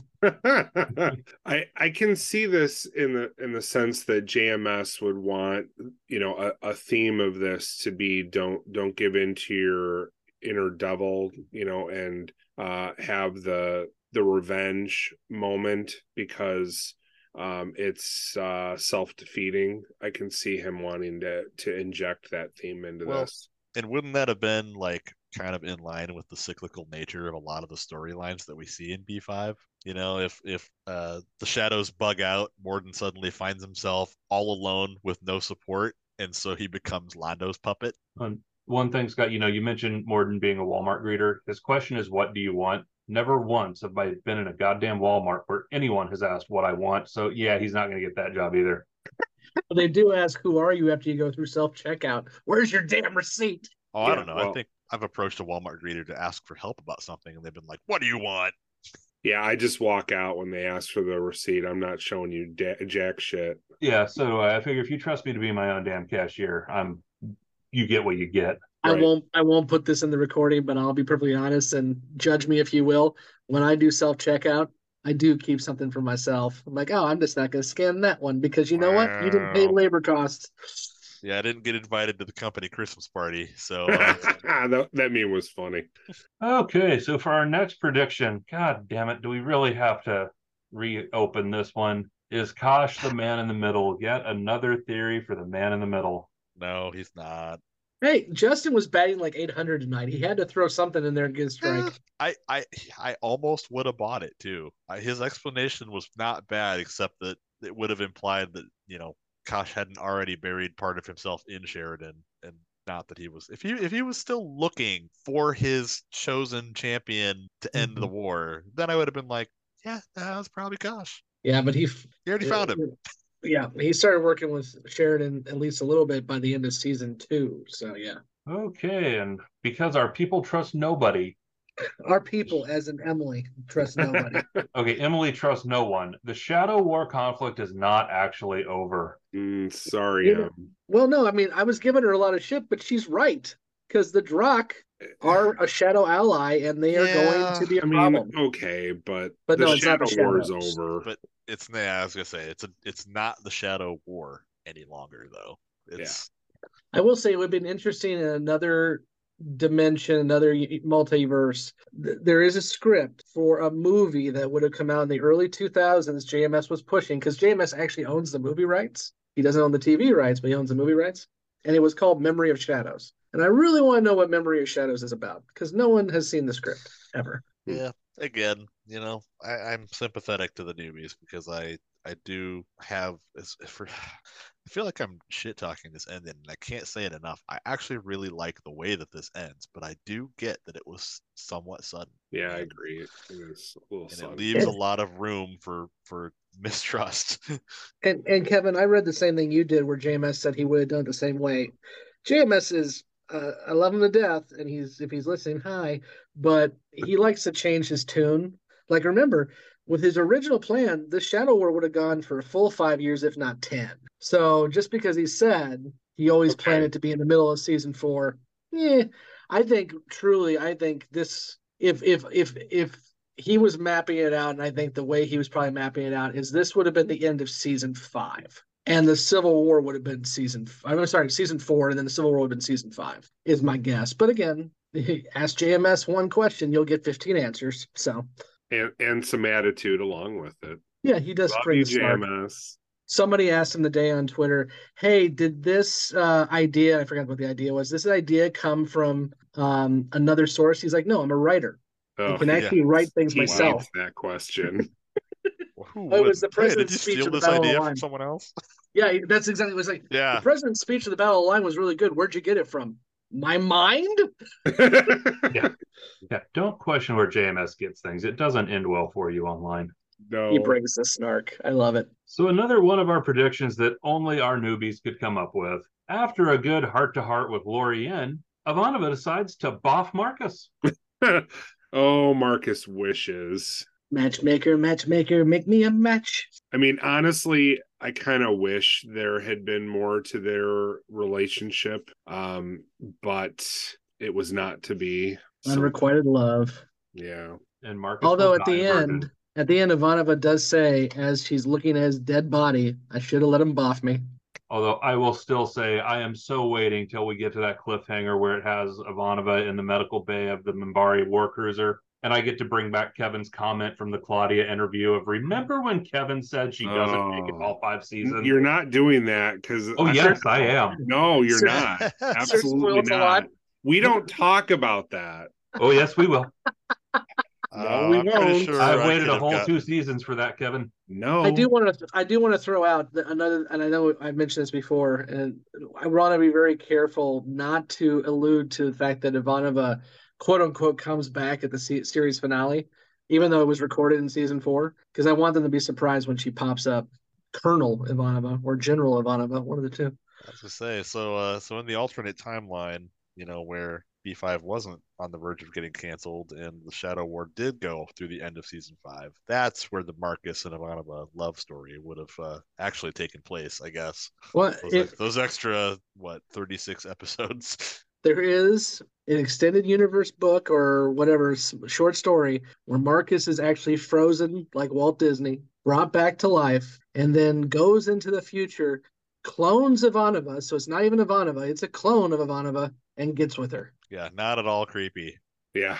They go and they find Lorienne, and Lorienne says, "I'll give you a part of my life force, but you can only bang 10 times." It's not the craziest thing. I mean, and then you'll just stop. I could, up until The Road Home came out, I could say, and they go to the end of the universe and meet God, and it's Jakar, and you'd all laugh at me. But no, that's actually what happens. True.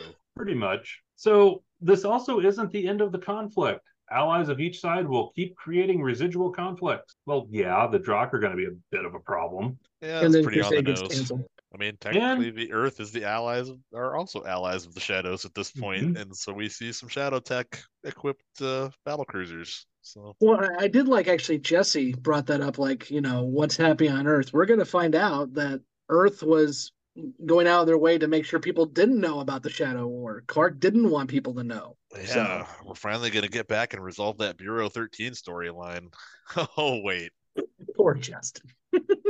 He keeps asking about it. So you mentioned Earth. The prediction was the focus will now shift to Earth, the Psi Corps, Narn, etc., and will focus on infighting amongst everybody. Nah. Yeah.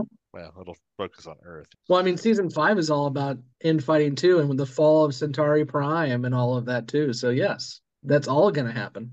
Although I think the Psi Corps piece is the one that I truly feel gets left out, and it shouldn't have been. I would have loved to actually see the Telepath War, and I know there's books about it, but we never got to see it on screen, and that's sad. Yeah, I agree with you. I really wish we could have had a season 5 focus a bit more into the Telepath War and less time on the the group of telepaths on B5. I think they could have retooled that storyline and made it work a lot better than what it ultimately did. And granted, I understand the issues with season 5. I get the issues with TNT. I get where it was at. I just think that if it wouldn't have had that, I think it could have been a better story. Well, and I think the one thing that really got it in, no offense to Pat Tallman, I think the lead is great, but Ivanova was supposed to be the center focus of that telepath story, and I think that would have made a big difference too. Absolutely. So the last prediction we have is we're about to see some shit go down on Earth, and now that the one fire's out, that will be the other dumpster fire left burning. Yes. Pretty much. That's what comes next week. And we get right into that because next week Earth comes for B5. Yeah. Yep. Epiphanies. So that is the questions and predictions we have from our newbies for this week. Is there anything else you guys want to bring up before we jump out of this one for this week? I just want to say again, it's and I mentioned it on the tail end of the main episode, but this is episode 100 for us, and that's just really amazing that you all have stuck with us for this long, and we've still got a season and a half and a whole bunch of other stuff, and just thank you for continuing on with us as we roll through this thing. We got 16 more episodes in season 4. Yeah, it's been an absolutely incredible trip doing this into this now for 100 episodes. A lot bigger than what we thought would be at one point. Yeah.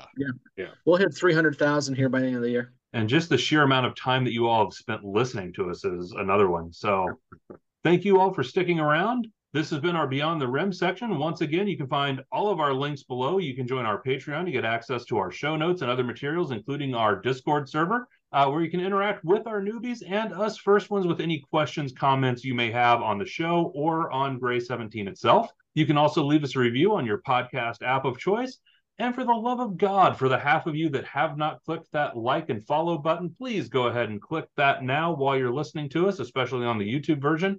And you'll also get notified when we come out with our weekly episodes. When those drop weekly, you can usually find at least Scott or I in the chat interacting with folks during the premiere. And you can also get notified when we drop special episodes. Again, I am Blake, and with me has been Evan, Scott, and Mike. So, hell. What's going on? Hell means continuous fire in Minbari. Emily, you're a sick fuck. That's why I'm here. I don't like anything up my ass, but I do love Trent Reznor.